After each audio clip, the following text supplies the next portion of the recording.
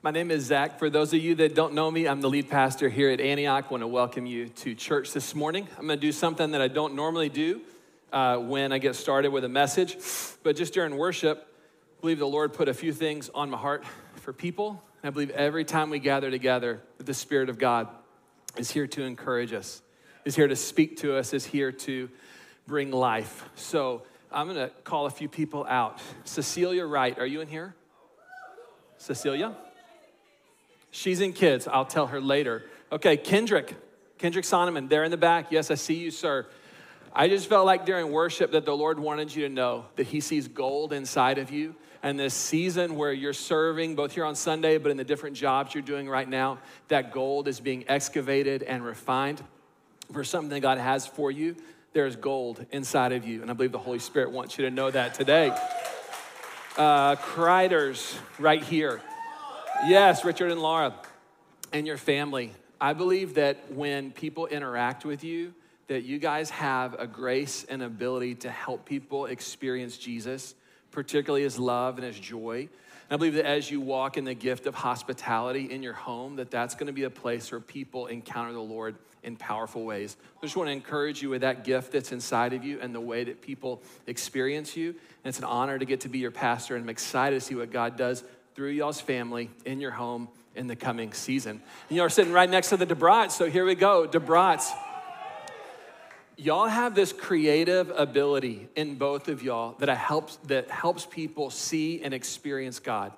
We know that God is an artist. He created things beautiful, and through Mary Beth, through your artistic endeavors, and Alex, through your intellectual genius, y'all help people behold the majesty and the glory of God. Y'all are a gift to our church and a gift to our city. And I believe that that's how the Lord wants to use y'all in this season. So thank you for being who you are. Last one, Luke Florence. Luke, are you in here? Luke, there you go. Luke, I know that you're in a season of building and craftsmanship and preparing homes. And I just saw that as you are preparing homes in the natural, that you're also doing something in the spiritual, that you're creating an environment in the homes that you're either working in or building or rehabbing, that you're setting a spiritual climate for whoever lives in that home or is going to move in that home. And that is a powerful ministry. We want to honor that about you. Amen and amen. The Spirit wants to encourage you. And hey, he doesn't just want to speak through me.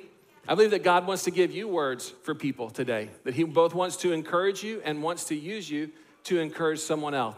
So whether that's through something that you sense during a time of worship or just a general, man, I really appreciate you.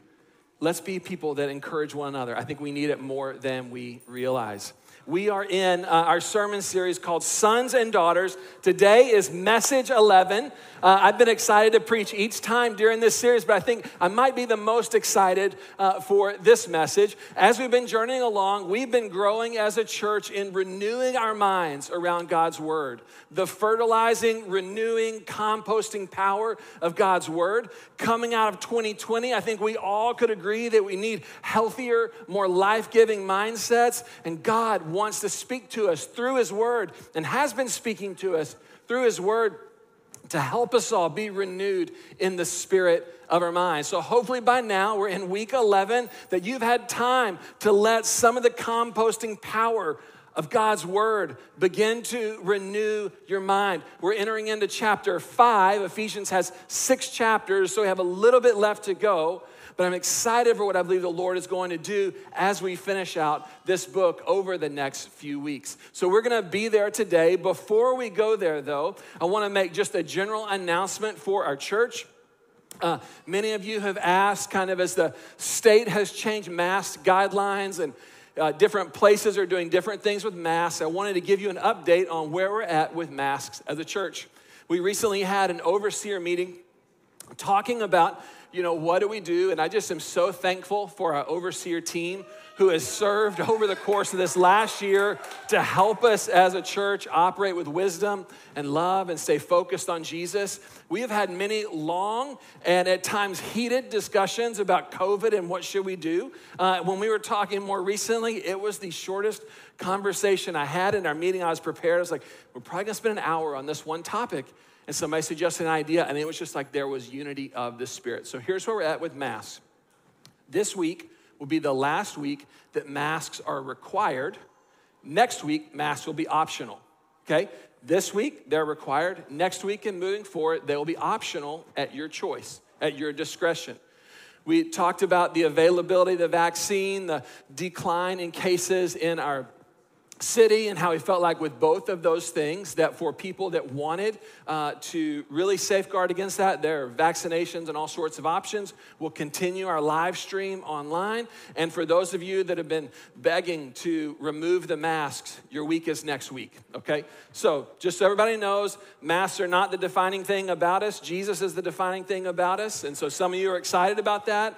The mask, some of you are not, I understand, but we're going to stay focused on Jesus, and hopefully we're going to laugh, because as I thought about this last year, I mean, we've had to really utilize our ingenuity as a generation to adapt to all the curveballs that have been thrown at us over the last 12, 14, 16 months. Has just taken a lot of ingenuity. And so before we get into God's word today, I just want us all to laugh and appreciate some of the ingenuity of our generation.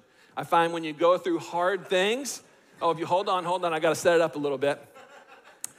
When my wife and I, when we go through hard things, we look for reasons to find joy in the midst of them or laugh in the midst of them. It helps alleviate the pressure that we've been through. So I found a few images or people who've been especially creative with their masks over the last year. And I thought that you would appreciate them. And this is an honor to all of us who have improvised over the last year to navigate COVID. So could you put the first picture up? This guy is in a scuba diving mask in the grocery store. I believe I did see this gentleman at my local grocery store walking in. My kids were like, Dad, that person's wearing scuba gear. Next person used a mask of a shoe to protect himself. You know, you're going into a place, you maybe left your mask at home, right? And so you're like, well, I gotta do what I gotta do. Next picture, this is a paper bag with one hole in it. I don't know how that works. You scientists can tell me, but he is thoroughly covered. Next one is full scuba gear. Full scuba gear in the grocery store. That looks like a Whole Foods. So if you go to Whole Foods and you see somebody there in that, tell them hello for me. Next one, a party hat, right? You're on the way to a party, you gotta go to the grocery store, you forgot your mask. What a perfect gift. And this next one, I don't know how it's possible, what you're about to see.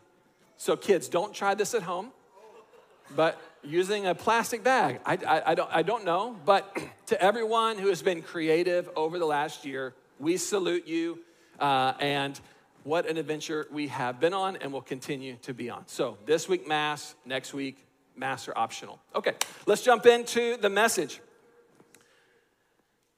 So good, I agree. I know that y'all didn't know whether you could really laugh at those or not, but you'll laugh in the car on the way home. It's just, we have to laugh at ourselves or else it just can get too heavy. Life can get too heavy. Okay, here's where we're gonna be, Ephesians chapter 5. So I wanna encourage you to take out your Bibles today. If you have something to write with, pull that out. Otherwise, you can pull out your phone or whatever device you use to take notes. I believe God wants to speak to you today. And I want to encourage you to write stuff down so you can carry it into the week ahead. As we get started, I want to ask you a question. Do you or your family have a life motto? Do you have a saying or a slogan that you hold on to try and navigate life with wisdom? Some of us get those from our family. Sometimes we look to famous people or people we view as successful, and we kind of learn their rules for life. I found some in researching for this message that I wanted to share with you. This first one is by Robert Louis Stevenson, the author, who said, "Don't judge each day by the harvest you reap, but by the seeds that you plant." Great advice. Don't focus on the outcomes of today. Focus on what seeds are you planting. I like that one. Next one was from Booker T. Washington. Success is not to be measured so much by the position that one has reached in life as by the obstacles which one has overcome, right? So he's pointing out, don't focus on kind of what position you get to, focus on the obstacles that you have overcome, and that's what makes you successful. I like that one. My kids read a lot of different books, and the younger ones enjoy Dr. Seuss. So here's a Dr. Seuss life motto. You have brains in your head, you have feet in your shoes, you can steer yourself in any direction you choose. Profound wisdom from Dr. Seuss. Last one, Eleanor Roosevelt. Do one thing every day that scares you. So you're trying to make decisions, just think, what's the scariest option?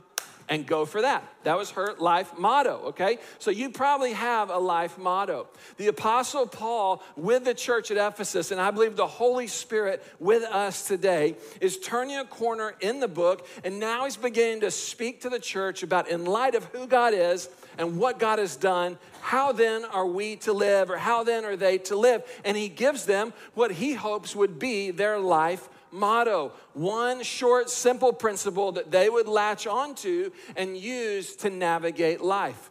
Paul is speaking to them like a spiritual father, a seasoned follower of Jesus, and he's speaking to people he deeply cares about. He's speaking to people that he wants to thrive in God. He wants them to experience all of the rich and abundant life that Jesus has for them. And so he's trying to help them with one simple motto to help them navigate life. It's Ephesians chapter 5, verse 1. The word says, "Follow God's example, therefore, as dearly loved children, and walk in the way of love, just as Christ loved us and gave himself up for us as a fragrant offering and sacrifice to God." I'll read it again. "Follow God's example, therefore, as dearly loved children, and walk in the way of love, just as Christ loved us and gave himself up for us as a fragrant offering and sacrifice to God." So Paul is breaking down all the theology, all the truth that they've learned. He said, hey, this is where the rubber meets the road. What I want you to do as you navigate life is, with the same love that Jesus has loved you, I want you to love other people. That's your rule for life. That's your motto. He doesn't give them a 700-page handbook. He doesn't give them lots of rules and procedures that they need to memorize. This is why people say at times that Christianity is not really a religion, it's a relationship, right? What they're meaning is, hey, Paul is saying, out of the way that Jesus has loved you, out of your relationship with him, the love that you have received from him, love others. Follow that example. Walk like him. I'm going to refer to this as the Jesus way of life. And it's this motto that Paul wants the disciples in Ephesus to adopt, because he knows that living this way, living this Jesus life, loving like Jesus has loved them, will lead them into greater life. It only makes sense. Jesus is the author of life. Jesus is the fountain of life. He said, I am the way, the truth, and the life. Come follow me. I've come that you may have abundant life, life and life to the full. And as we follow him, as the Ephesians followed Jesus, the way, the truth, and the life, they were going to experience more and more and more of the rich life that Jesus desired to give to them. And if we will follow the Jesus way of life in our generation, you and I will experience more and more and more of the abundant life that Jesus wants to give to us. That doesn't mean that life will always be easy. It doesn't mean that life will always work out like you planned. It doesn't mean that things will always come together. It doesn't mean you'll never get sick, never lose a job, never go through hard times. It doesn't mean any of those things. But in the midst of a fallen world, in the midst of the challenges of life, if you and I and if the Ephesians would embrace the Jesus way of life, we will encounter him and we will share in his life. A life not dictated by our circumstances, but dictated by his presence and the life that is there. So he knew that if the Ephesians would follow this, man, this will lead you to the good things in life.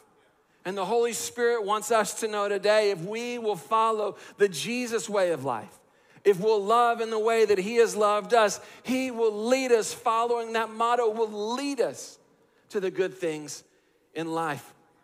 This matters because walking this way of Jesus life, it will increase your life and mine. Another reason why I believe Paul wants them to know this is that when our focus in life is on God's love for us and letting that be the controlling influence for our decisions and relationships, it builds a healthier mindset. I read studies this week about mental health scores and people who believed in a loving God, and that a loving God correlated with stronger, healthier mental health, more vibrant thoughts in your mind. right? So Paul wants them to have healthy minds. That's why I want you to be renewed in the spirit of your mind. And the Holy Spirit wants us to have healthy mindsets. And so if our focus is on God's love for us, and that being the controlling impetus for our actions, it's going to lead to a healthier mindset for us. So more life, a healthier mindset. And number 3, why does this matter? Because Paul knows if they will embrace the Jesus way of life, it will bless others. They'll leave the world better than they found it. The world will look more like heaven than when they came on the scene. Right? When we love with when we love with the love that Jesus loved us, that's a tongue twister. When we love with that kind of love, it makes us a blessing to others, a blessing to the world around us. You'll leave a legacy of love in people's lives. So he wants the Ephesians to know this because he wants life for them. He wants them to embrace the Jesus way of life because he wants health for them. He wants them to embrace the Jesus way of life because he wants to see the world look more like the kingdom of God than it does today. And those same things are true for us 2,000 years later. The Holy Spirit wants us more than all the other mottos, more than the things our parents taught us, more than the sayings our grandparents gave us, more than the quotes of this famous person or that famous person. The Holy Spirit wants all of us to embrace the Jesus way of life, of imitating his love, of receiving his love, and letting that guide us in the way we relate to other people. That's what the Holy Spirit wants for us. That's our motto. Now, Paul transitions. And my hope before we transition in this passage is that every single one of us today, that you came to church today, my hope and prayer for you is that you leave today inspired and challenged, not only by God's great love for you, but with the calling that you would love others in the way that Jesus has loved you, that you would leave here today with fresh inspiration, fresh conviction, fresh challenge of all of us embracing that Jesus way of life. So Paul's going to move on from verse 2 into verse 3, and he's going to get to application. Well, what does this look like in real life? I love Paul because he does not want things to stay kind of in just a heady realm. He doesn't want it to stay in a Sunday school class or a church service. He wants to take these truths of who God is and what he's done, and he wants it to come into our lives and to be lived through us. That this wouldn't just be a known theology, this would be a lived and practiced theology. And so he's going into application. What does this look like on Monday? What does this look like Tuesday night? What does this look like when I'm trying to make a decision about a job or trying to make a decision about a relationship or I'm thinking about this? He's going to get into it right now. So I want to make sure that you see he's not adding to the rule. He's not giving more rules or a subset of rules. He's getting into application. How does the Jesus way of life, how does it apply to these very practical ways that he's going to cover? And actually for the rest of the book, the rest of chapter 5, the rest of chapter 6, he just spends time on applying this one motto to all of the Ephesians' lives. And the Holy Spirit wants to help us see how it applies to our life, wants to help us see the implications for our life. So verse 3. He says, but among you, there must not even be a hint of sexual immorality or any kind of impurity or of greed, because these are improper for God's holy people. Nor should there be obscenity, foolish talk, or coarse joking, which are out of place, but rather thanksgiving. For of this you can be sure, no immoral, impure, or greedy person, such a person is an idolater, has any inheritance in the kingdom of Christ and of God. Let no one deceive you with empty words, for because of such things, God's wrath comes on those who are disobedient. So he hits on a few major areas of life where he's going to take this principle and apply it. He hits on the area of their sex lives and gets into sexual morality. He hits on the area of their finances and starts to speak about greed. He hits on the area of their speech and starts to speak to them about using their words to tear people down. Jasper, could you bring me that water, buddy? Right there. Using their words to tear people down. These are practical areas that we all, thank you, son, that we all can relate to. That Paul wants us to see, how does this Jesus way of life intersect with these very real situations that you and I live every day? Now, I gotta be honest, so far, guys, I'm preaching better than you guys are giving me feedback. So if you could turn the feedback up. There we go, this is good. Now, when we started talking about these things, I realized it gets a little uncomfortable because it's like, oh, what's the pastor gonna say now? Those are some spicy topics, some challenging topics, some contentious topics. He's gonna go from these things into their households, into their workplaces, but he's starting right here with what happens in their hearts and in their mouths. And so he hits on those things, and I find to really be able to understand why is he emphasizing those words? Why is he emphasizing those things right now? That we actually have to start a little bit further down in the verse with the words that probably made most of us feel the most uncomfortable in church on Sunday morning.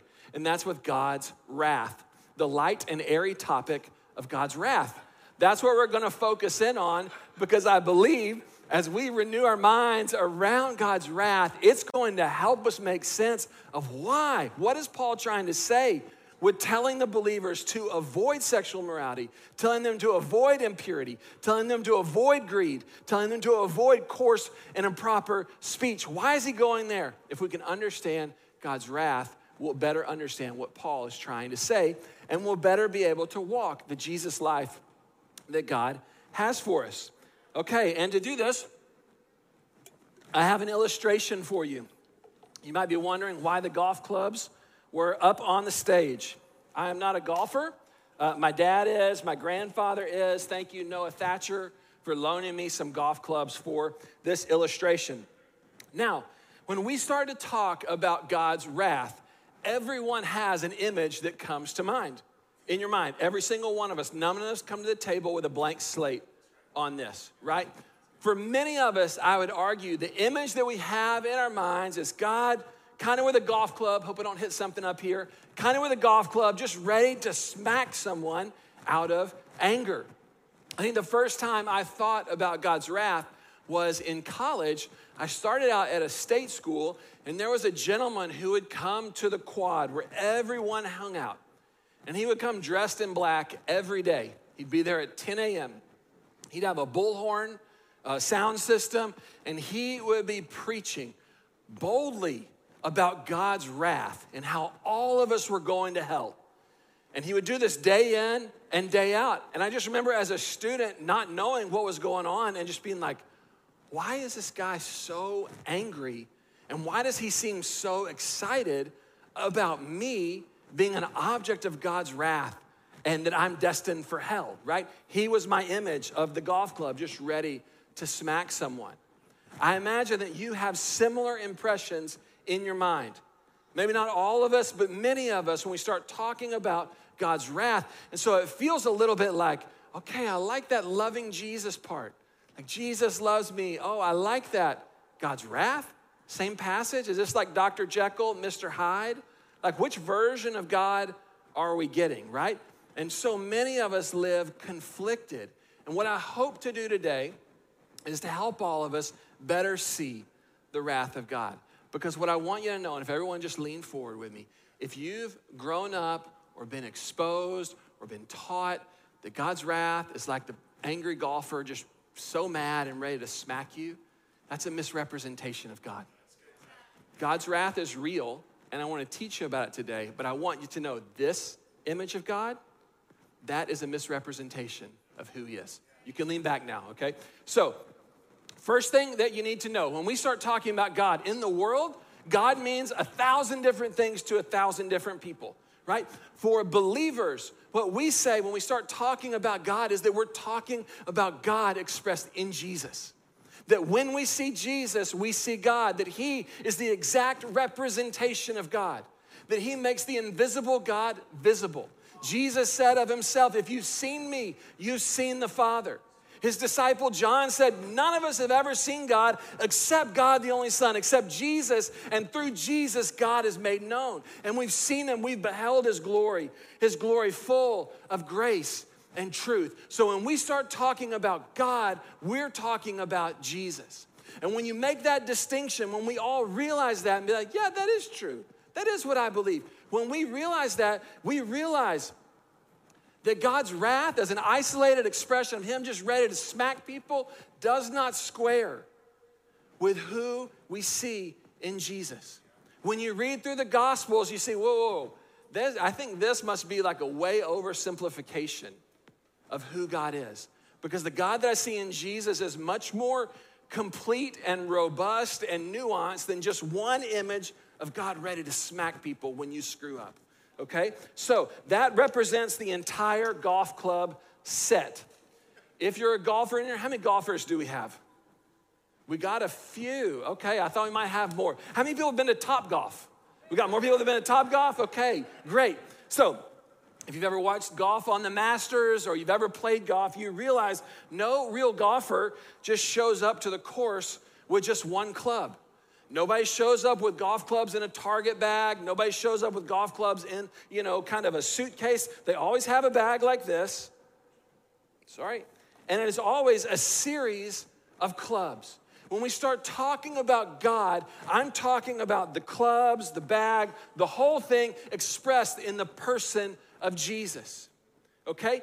And when we start talking about Jesus, we quickly realize some certain things about him. Namely, that Jesus is ultimately and fundamentally good. That Jesus described himself as the good shepherd. He's not using good there as an adjective. He's using good there as a definition. Who he is and what he does is thoroughly good. Jesus is good. Secondly, we see his disciple, the Apostle John, say that God is love. And as we read through the life of Jesus, when we read about God in Scripture, we see the goodness of Jesus and the goodness, the loving kindness of God over and over and over and over again. So for the sake of our illustration, that is like the bag. The bag houses the clubs. The clubs are different attributes of who God is, but this bag is what they are expressions of. And what I mean by that is the characteristic of God's mercy is an expression of his goodness and his love.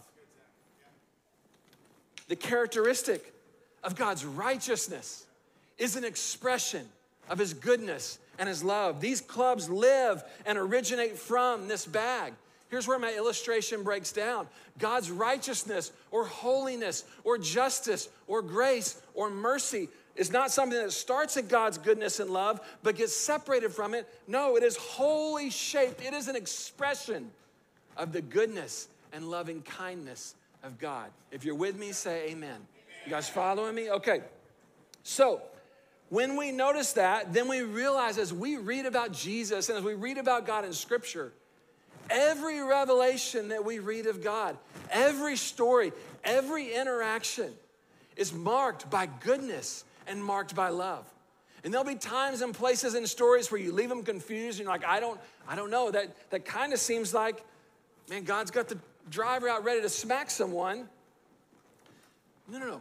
Every single one, you may have to look a little longer, but every single one is an expression of his goodness and loving kindness. Jesus said it like this in Matthew chapter 5, speaking about God.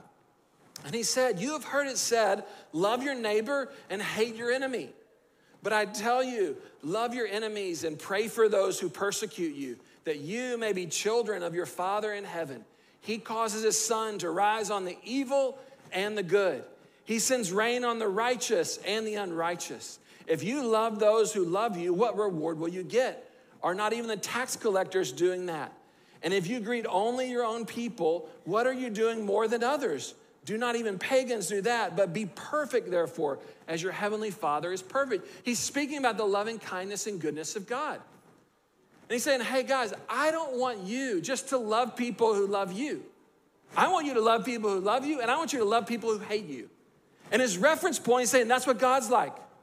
God causes the sun to shine on the righteous and the unrighteous, the rain to pour on the righteous and the unrighteous, not just people who have their acts together and who do exactly what God told them to do. God's goodness and love is for everyone. It's who he is. Amen? Amen. Just as no club is used in isolation from the bag, no attribute of Jesus exists in isolation from his goodness and his love. So the first point of clarification that we need to see as we start talking about God's wrath is that this image of God's wrath ready just to destroy someone who got out of line, so excited about just beating someone down like that street preacher was, about beating all these students down with his words. That's not what we see in Jesus. That's not who we see in him. Now, his wrath is there. Don't get me wrong, we're going to get there. But I just want you to see where we're starting from. So first note, and I'm doing quick notes today. We could spend a year on this topic. But quick notes today, God's wrath is an expression of his love and his goodness. God's wrath is an expression of his love and his goodness. John 10, 1 John 4:8, and Matthew 5. Everything God does is an expression of his love and his goodness. And his wrath is saturated with those things, originates and is marked by an expression of his love and his goodness. You can go back and look at those verses later. Let's move on to point 2. I'm going to get out the club that will be for our sake, for God's wrath. Okay, here's the club. As we read through God's word, it's clear that God's wrath is real. But as we read through God's word, it's also clear that if we were talking in golf illustration, his wrath is not his favorite club to use. His wrath is not his preferred club to use. You realize golfers, if you watch them on TV, you realize they have certain clubs. The clubs do different things, have different functions. Some golfers are very good at a certain type of club. They like to use those. Others are not good, and they prefer other types of clubs. And so they'll lean to what their favorites are. A good golfer can use all the clubs, but they have favorites. They have ones that they like to use most often. When you tee off, most of the time, you're going to use a driver, right? That's what you're going to hit the ball far with, hopefully, and hopefully it stays on the fairway. If you ever play with me, it's about 1 in 3 chance that it's going to stay on the fairway. Everybody else, just watch out, okay? So some golfers like that. Some golfers like their putter. You'll hear about golfers being really good on the greens, right? God has characteristics that he loves to use. I would argue that his mercy is one of those characteristics. I would argue that his righteousness is one of those clubs that he's like, I want to use this. I would argue that his goodness and his blessing and his kindness and his grace are clubs that he loves to use. And I would argue that wrath is a club he will use when the job is needed, but it's not a club that he takes delight in using. In fact, for the sake of this illustration, I would say his wrath is like a sand wedge. If you've ever played golf, you hope that the ball is not ending up in the sand. If the ball ends up in the sand, which mine does often, something has gone very wrong, right? You don't want the ball to be in the sand. You're not only leaving a day with Bible lessons, you're leaving a day with golf lessons, okay? You don't want to hit the ball in the sand, in case you were confused about that. And when the ball goes in one of those sand traps, it is very difficult to get out. If you try and get it out with a driver, it won't work. If you try and get it out with a putter, it won't work. If you try and get it out with a 3-iron, it won't work. They have a very specific club that's designed in a certain way called a sand wedge. And the way the wedge is designed is to help the ball lift up out of the sand and get back onto the path of life. You don't ever want to use your sand wedge, right? But if the ball gets in the sand, you've got to use it if you want that ball to get out. I would argue that's the best illustration or analogy of what God's wrath is like. That he will use his wrath when the situation is warranted, when it's needed, when the other clubs won't do the trick. But it's not ever a situation where he's like, I've been so waiting to pound Stephen. Thanks for coming to church today, Stephen. That's never what God is like. That's never what he's thinking. He's only pulling that club out of it's like, man, this is the only thing that will work. And don't just take my word for it. I want to show you from God's word. So point number 2, and then we're going to jump into scriptures on this. God's wrath is a term used in scripture to describe the destructive consequences of sin. Consequences which are built into the sin itself. So let's slow down and walk through that. If we're envisioning the totality of God's wrath is you messed up and he's coming after you. He may have been good yesterday, he may be loving tomorrow, but today you screwed up and he's about to smack you. That wouldn't capture what scripture speaks when it speaks about God's wrath. So often in Scripture, God's wrath is used to describe what happens when we choose a sinful path of life. And the outcomes, the consequences are baked into the sin itself. Let me give you an example. If I choose to eat fast food 3 meals a day, every day, all of my life, like that McDonald's movie, I forgot the name of it, but you guys know what I'm talking about, where the guy just said, I'm gonna eat McDonald's every day. What's it called? Supersize Me. No shame if you work at McDonald's, no shame if you love McDonald's. But this guy was gonna eat there over and over and over again. You don't even have to watch the documentary to know what happened, right? If that's all he's taking in, right, his health is going to begin to break down, right? We hear it often talked about that gluttony is a sin. Why? Because when we eat that way and we just kind of over and over and over again, it destroys our life, right? The consequences of gluttony is built into the outcome of living a gluttonous life. It's not like God's sitting in heaven and be like, perfect, I've been waiting for the day, it's on. You were gluttonous, you've got this. No. It is the destructive consequences of sin built into the sin itself. If I choose, as one of these from the passage, if I choose to live a greedy life and greed begins to own me, it will change my character. I will begin to pursue money over everything else. I will break relationships. I will walk away from my calling. I will walk away from what's right because there becomes one thing that's right to me, and that is the accrual of wealth. And so in the end, I may have a lot of money, but I will have nothing of real value. The greed will destroy me. But it's not because God is sitting up there and be like, well, you've been too greedy, so bam, calamity on your house. All your friends are going to leave you. It's like, no. All your friends left you because all you've been doing is pursuing greed, and you've been isolating people and breaking your word and not caring about them for years, and this is where you end up. Are y'all following what I'm saying? Are you getting kind of how I'm breaking it down? Okay, so now, well, that's nice, Pastor. You know, that's some nice examples. That seems a little watered down. Let me go to Romans chapter 1. I'm not going to pick like a light and fluffy psalm from David. I'm not going to pick, a passage from John, sitting at Jesus' chest. I'm going to go to Paul. If anybody likes, to talk about God's wrath, it's Paul. He talks about it a lot, but I want you to see how he talks about it. Romans chapter 1, starting in verse 18, says the wrath of God is being revealed. So here he's talking about the wrath. Paul from Ephesians, same Paul in Romans, say the wrath of God is being revealed. Not in the future, right now. It's being revealed from heaven against all godlessness and wickedness of people. And some of you, that kind of this is your image of God, you're kind of having that feeling right now of like, oh boy, here we go. These are the passages that make me nervous. But look what he says. Look what he says.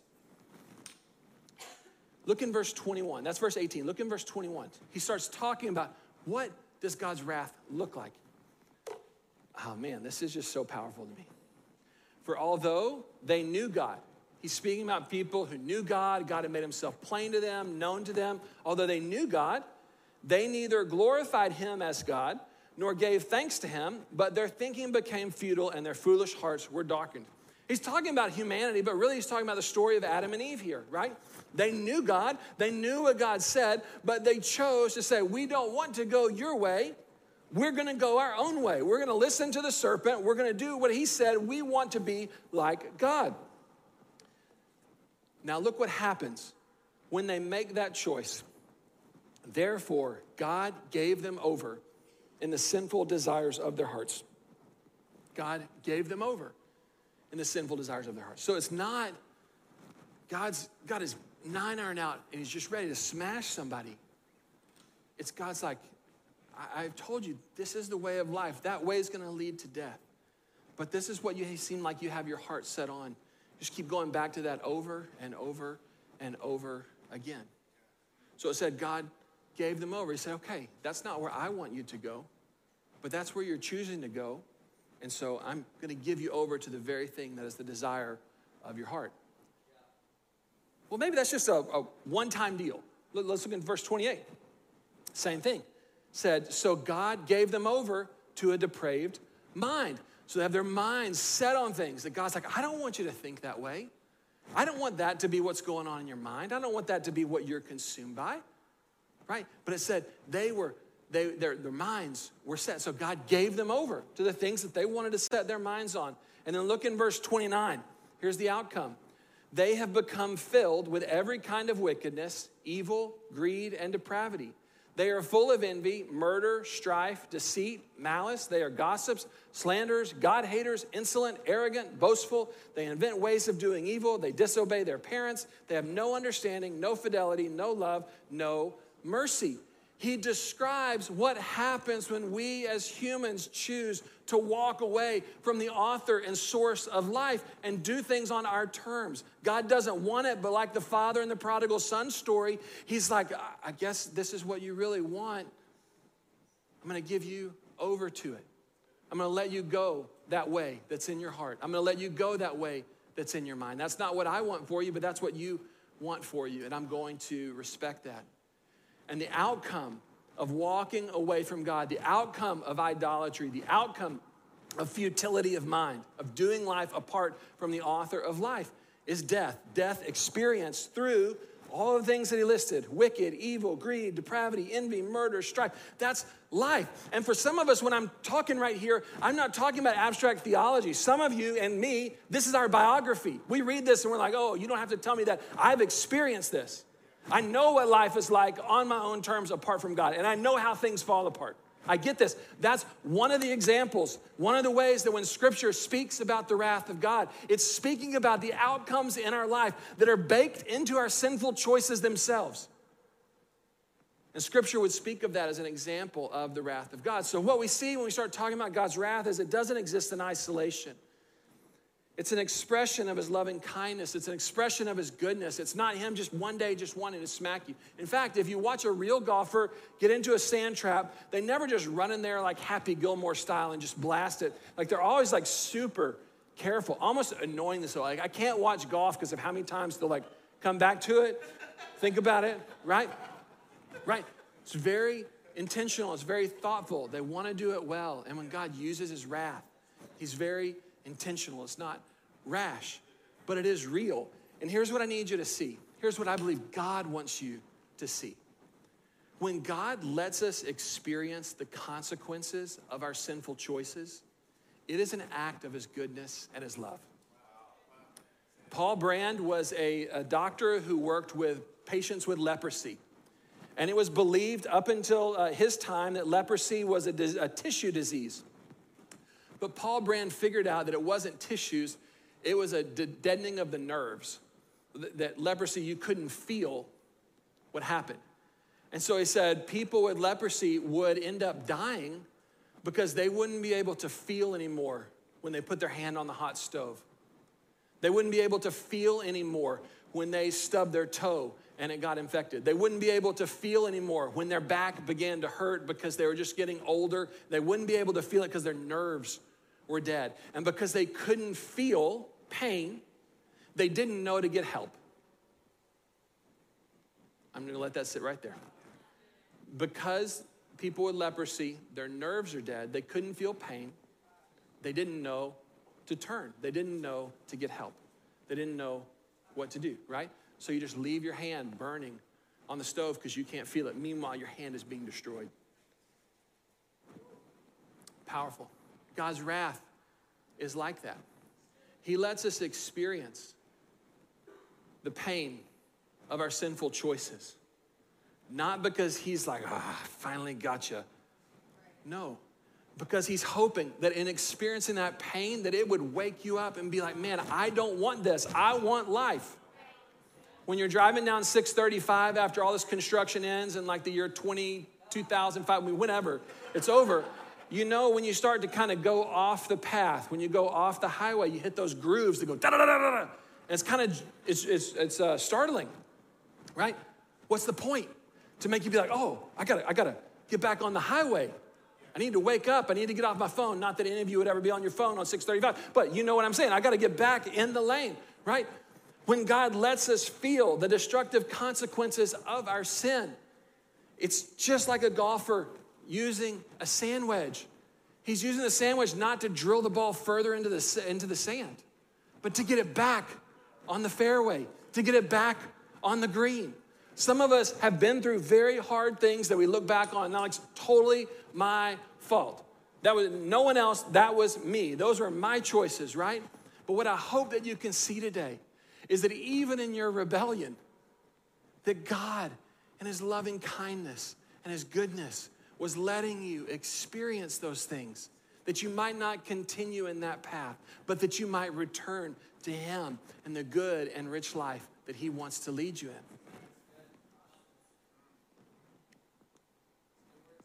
If we don't feel pain, if we don't feel the consequences of our sin, our lifestyles of dysfunction will become normal to us. And we'll think this is the way life is. And God is like, I have so much more for you than that.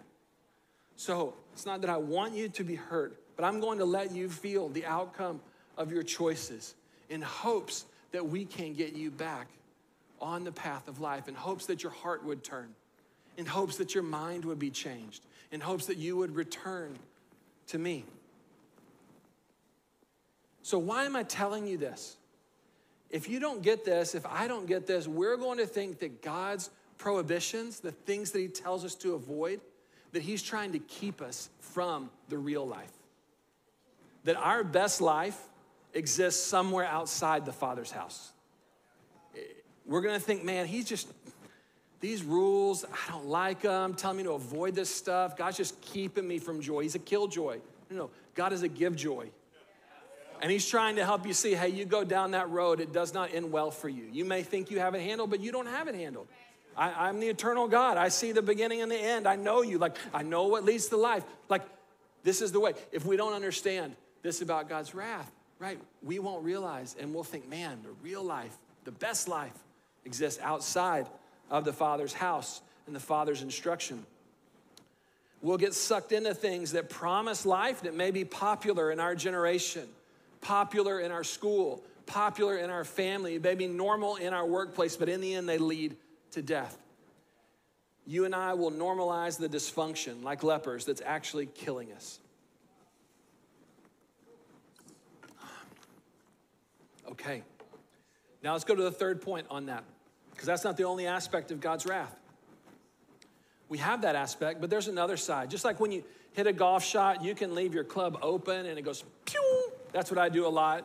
Or you can try and adjust and you turn the club a little more and it goes this way. What you really want to do is you want to hit it straight. So I want to make sure that you guys see both sides of God's wrath. One is it speaks of the consequences, but there's another dimension. This term is used in Scripture to describe God actively bringing an end to evil and establishing justice. God actively bringing an end to evil and establishing justice. We see this in Revelation chapter 11. It says this in verse 16. It said the 24 elders were seeing heaven at the end of time, who were seated on the thrones before God. They fell on their faces. They worshiped God, saying, we give thanks to you, Lord God Almighty, the one who is and who was, because you have taken your great power and you have begun to reign. The nations were angry and your wrath has come. There's that word. The time has come for judging the dead and for rewarding the servants and prophets and your people who revere your name, both great and small. Look at this. And for destroying those who destroy the earth. So a second dimension of God's wrath is not just about it destroying you, the consequences of your choices, but when our choices destroy the lives of others. There is a time and a place where God says, this far and no more. I remember being in Uganda on a mission trip and meeting a gentleman there who was a cab driver by the name of George. And George's hands looked like melted crayons. And I asked him, I said, tell me about your life. Tell me about, just getting to know him. And he started talking about his hands. And he said a group called the LRA, which stands for the Lord's Resistance Army, would come through their village and they would terrorize people. Driven out of greed, driven out of lust for power, they would come through and they took his hands and they held them in the fire so that he would live in fear of them and not be able to do life on his own, right? And if we don't realize the active side of God's wrath, if we don't realize that, we can't look at a person like George and tell them about the goodness and the loving kindness of God. But when George hears about God's wrath, that God cares about your pain, God cares about what's been done to you, and God is going to come and he is going to set things right. He is going to make these wrong things right. It actually matters. Your suffering matters. When we have that word about God's wrath for George, that's the best news ever. And when scripture speaks about God's wrath, so often it's speaking to oppressed people who have been beaten down by the very things that Paul is encouraging the Ephesian church to avoid.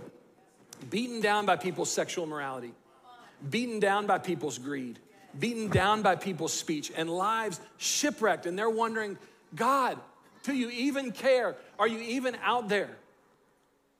Right? And God is saying, it's for this reason my wrath is coming. Because of how many people's lives have been shipwrecked by these things, and it is not okay. And you may not be George, but I've been a pastor of this church long enough to know many of us have had lives that felt shipwrecked, not by our own sin, but by the sin of others. And I want you to know, God sees, God cares, and God is going to move, and he is going to set things right, whether in this life or in the end. And that is the other side of his wrath. Now, back to our text. We're gonna head to the end here, okay? So, when Paul is saying, but among you, there must not even be a hint of sexual morality or any kind of impurity or greed, because these are improper for God's holy people.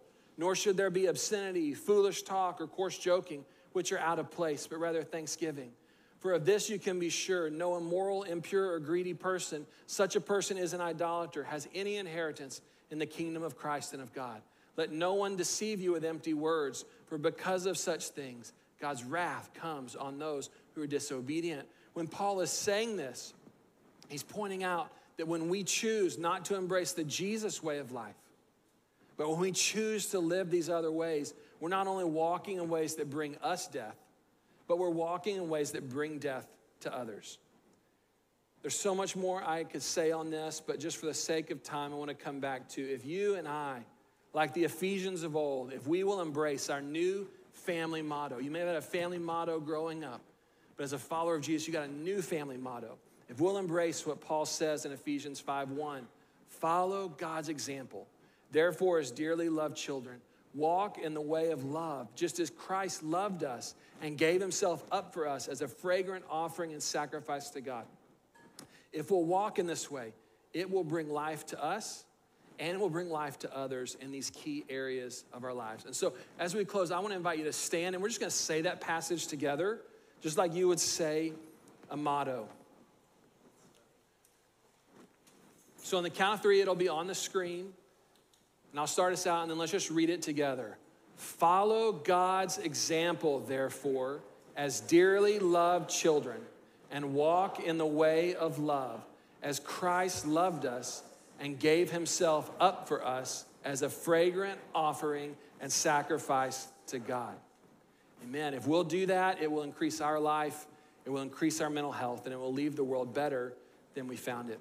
Now, we're going to move now from teaching to worship. From information to revelation. I want you to remember that this is not abstract theology.